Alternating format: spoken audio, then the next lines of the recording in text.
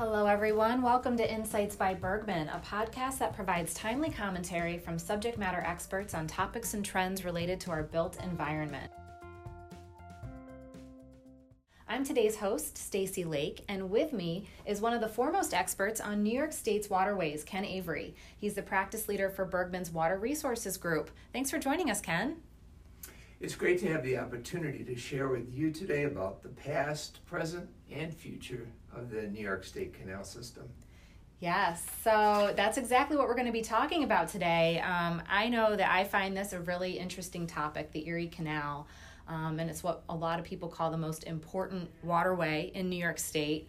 And you are a waterway expert. You've got a really impressive background in water resources and environmental engineering with 40 plus years in the field and 35 here at Bergman, with a resume that spans projects from river hydraulics to ecosystem restoration, flood control, dams and levees. The list really goes on and on. A large number of projects in your resume are in some way related to the Erie Canal, Ken, so you clearly have a passion for this waterway. Why is that? What sparked your interest in the Erie Canal? Well, I grew up in Rochester. I've lived in New York State my entire life. Went to college in New York State, and I've always enjoyed New York State and American history, similar to my dad. And I'm fascinated by how the early canal engineers were able to use the materials and the engineering practices they had, which were nothing compared to what we have to work with today, to build the canal system. You know, what did they have? They had timber, they had quarried rock, they had cement and wrought iron to build the original Erie Canal and the numerous feeder canals. If you want a really good read is Peter Berenstein's The Wedding of the Waters, the Erie Canal and the Making of a Great Nation. It's a really great book on the Erie Canal and the history and how they really accomplished this. In 1817, DeWitt Clinton, who was a governor at that time, he petitioned the legislature for $7 million in bonds to build this thing. And when it was built, it allowed, for example, if it cost $100 to ship grain from Western New York, which was a breadbasket at the time. Right, Flower City, Rochester. Yeah, it was a breadbasket of the nation at the time. If it cost $100 to ship to New York City, that cost dropped to $10. Wow. And those bonds were paid off within 10 years. So I've been blessed since the early 1990s to be involved in a number of different endeavors with the New York State Canal System. Well, it sounds like your interest really spans all aspects of it. It's the history, it's the economics of it, it's the technical details of it, and it's interesting to hear you talk about, you know, what it was back then and what it's become today, because it's really evolved with the needs of society and the state. Yeah. Well, today, this is a 524-mile waterway that consists of 4 interconnected canals. The Erie, the Cayuga and Seneca, the Oswego, and the Champlain. That's really interesting. I don't know if a lot of people understand that. You know, you might be familiar with just one aspect of it, but really when it was built, it's all of these interconnected systems. And I know that we had a really big anniversary in 2018. It was, keep me honest here, I think it was the 100th anniversary of the barge canal system. Yeah. Why is that significant? So the canal system, to start with, in 1825, was a 4-foot deep canal, a ditch, essentially. In fact, the first 56 miles of it were built without any locks in a very level, flat area between Rome and Syracuse. But over the years, there were some expansions to the canal. In the 1850s, it was deepened to 7 foot, and that allowed heavier tonnage to be shipped. Mm-hmm.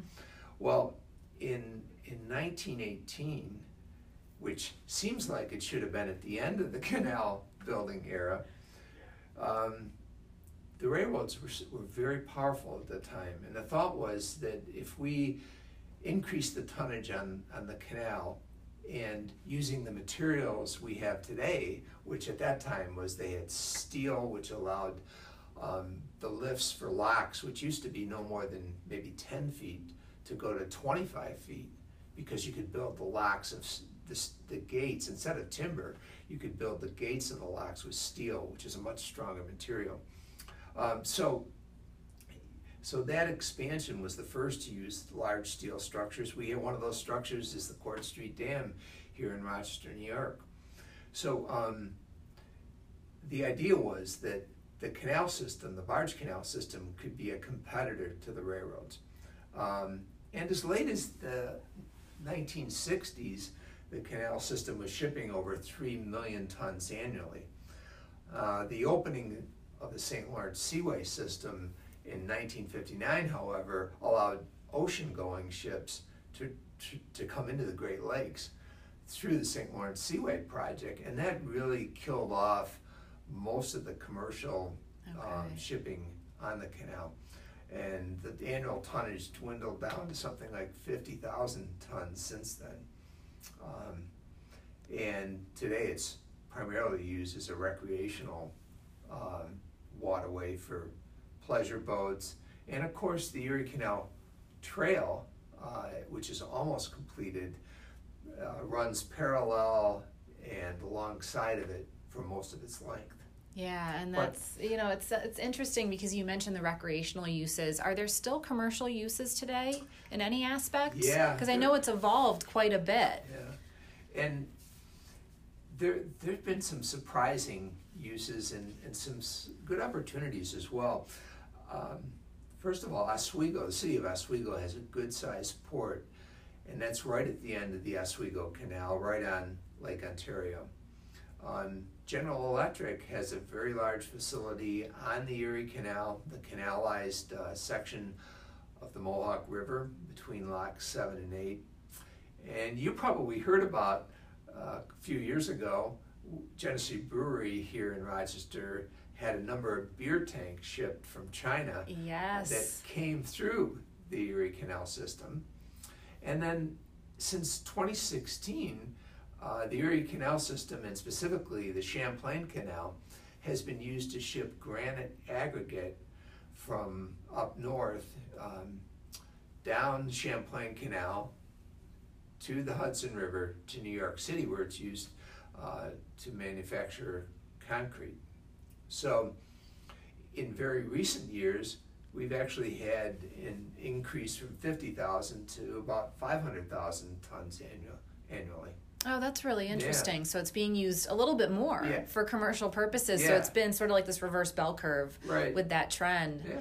So, you talk about this evolution of the system, and back in 1918 it was a kind of a restructuring or a expansion.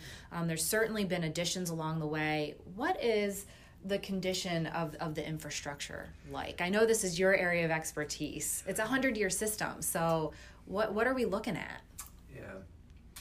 Well, although they were able to use concrete and steel rather than masonry and timber, like the very early canal, the practices of construction, quality control, how concrete was made, was just not as good as it's made today. You're talking back in 100 years ago. Yeah, even 100 years ago.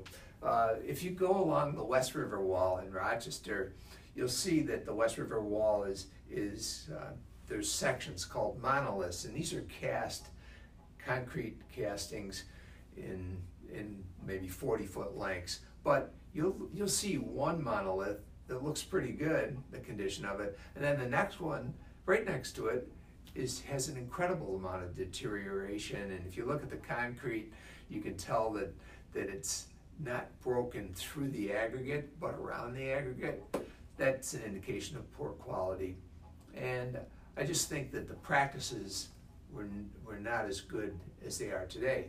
The other aspect of this is that waterway infrastructure is very expensive to rehab.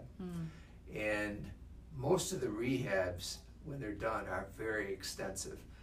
We've been involved in a couple of these. The Utica Harbor Dam, which is the dam that regulates levels in Utica Harbor and is crosses the Mohawk River. That rehabilitation in a few years ago was $10 million.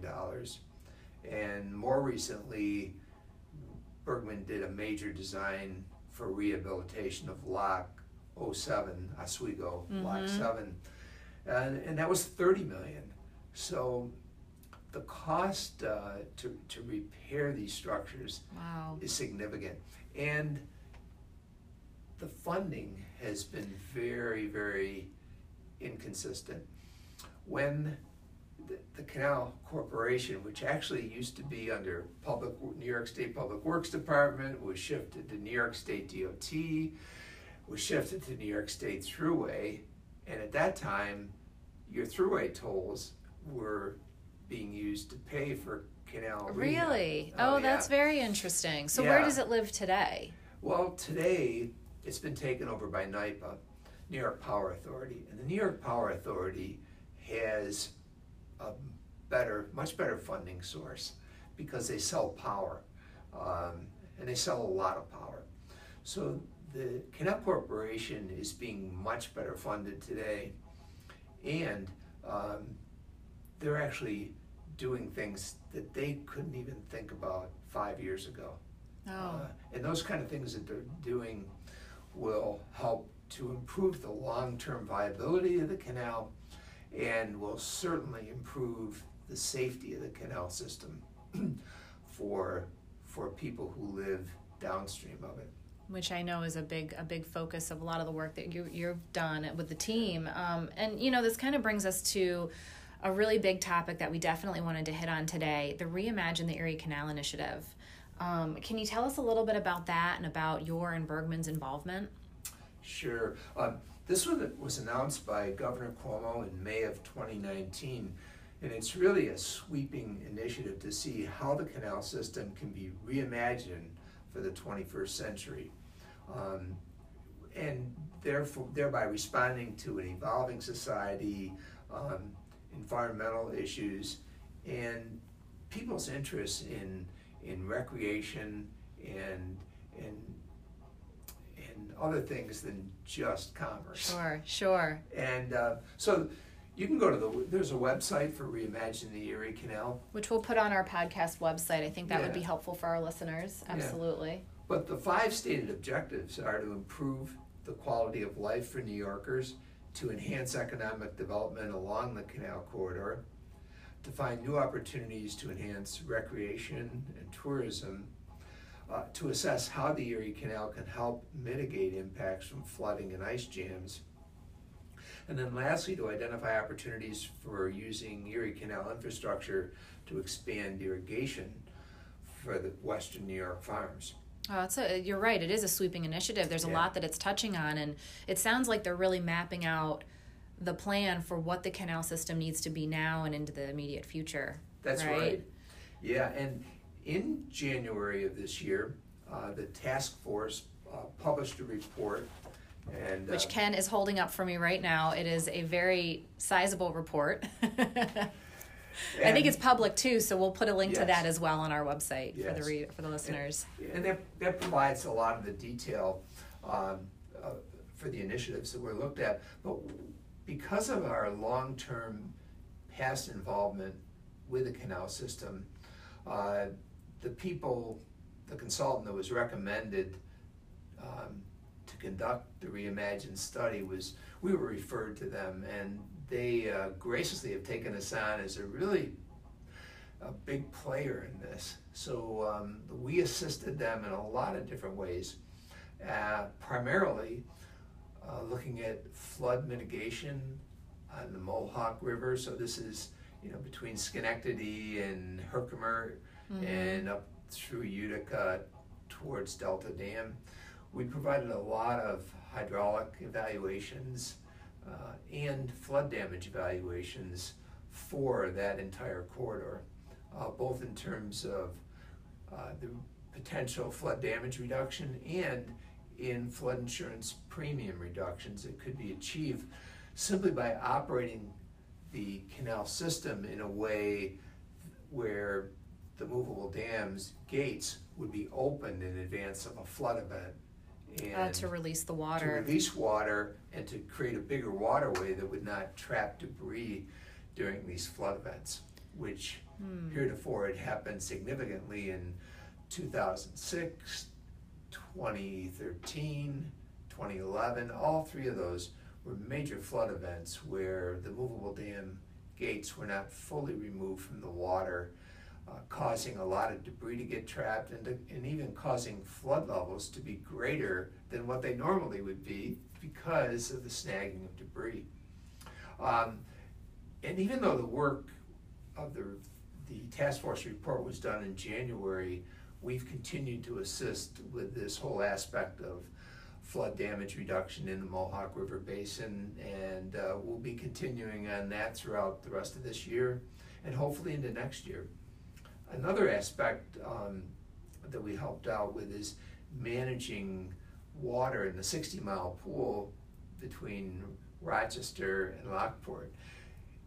It might be hard to believe this, but there's 64 miles between Lock 33, which is actually in Brighton, and Lock 34, which is in Lockport. Oh, wow. It's a level pool of water, and for that whole water body is now being considered as a means to release water for two reasons. One is to provide for irrigation to farmers and farms nearby. It's a well-known fact that you can grow higher value crops if you have irrigation at your disposal, and they're looking at going into irrigation in a bigger way than they already do, by using the canal system more than they do today to draw in water from the Niagara River, which is actually where the canal is fed in the western section.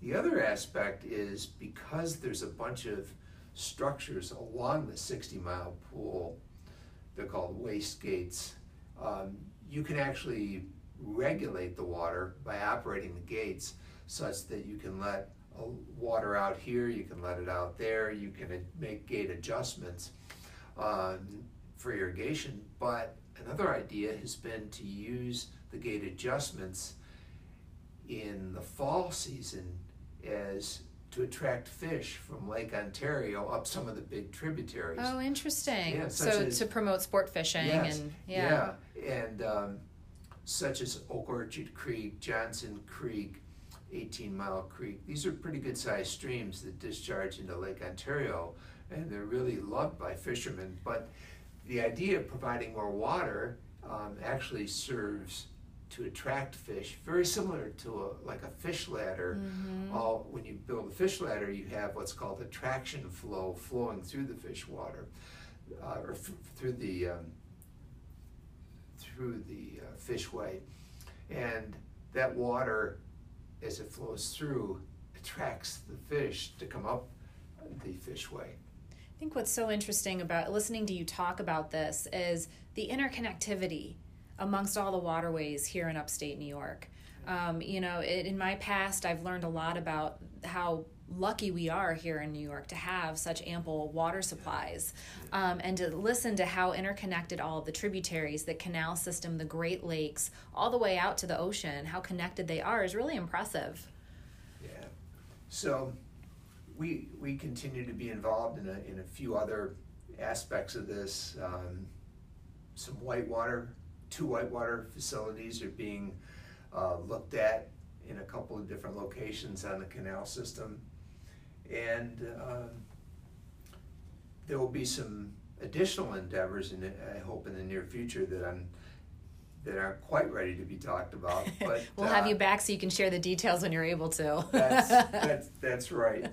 But it's been a wonderful opportunity to use our experience on the canal system in a new way, really, and in a way that seeks to benefit New York State residents in a way that the canal has never, until now, has never thought to be possible to help in such ways. When you think about all these opportunities, you think about the goals and the plan and everything, what are you personally most excited about? Well, I have to go back to when they had the Reimagine the Canal competition.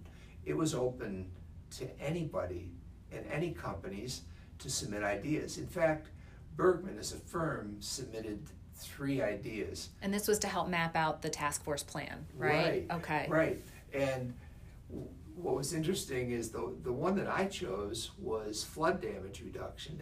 And I had the idea that from a few projects that we had worked on, including the movable dams and including for some of the work we had done on the West River Wall in Rochester, the idea that the canal could be better used to reduce flooding.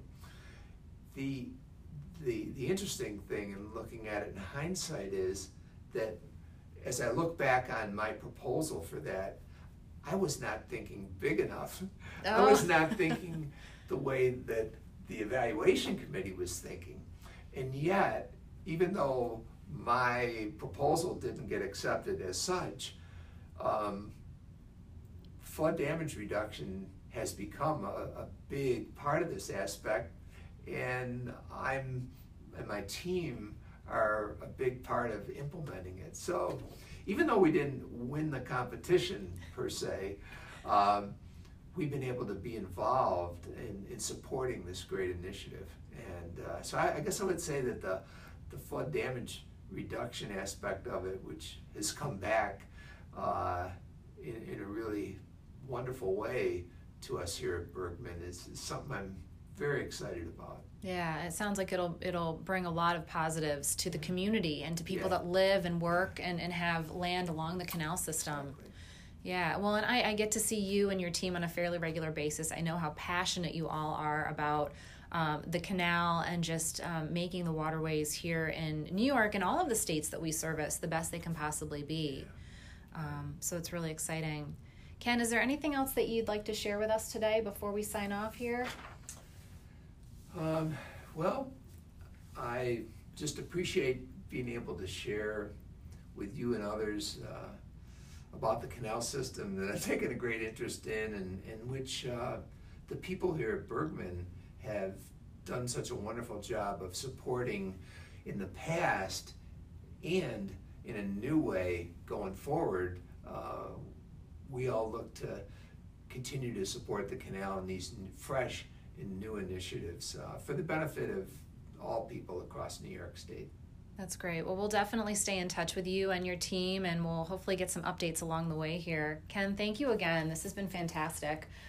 To our listeners, thank you for joining us on this episode of Insights by Bergman. We have a lot more exciting topics coming up in the near future, so please stay tuned. And just a reminder that this and all of our podcast episodes can be found at bergmanpc.com/podcast or on your favorite streaming channels, including Spotify, Apple Podcasts, Stitcher, and many, many more. Until next time, I'm Stacy Lake with Insights by Bergman.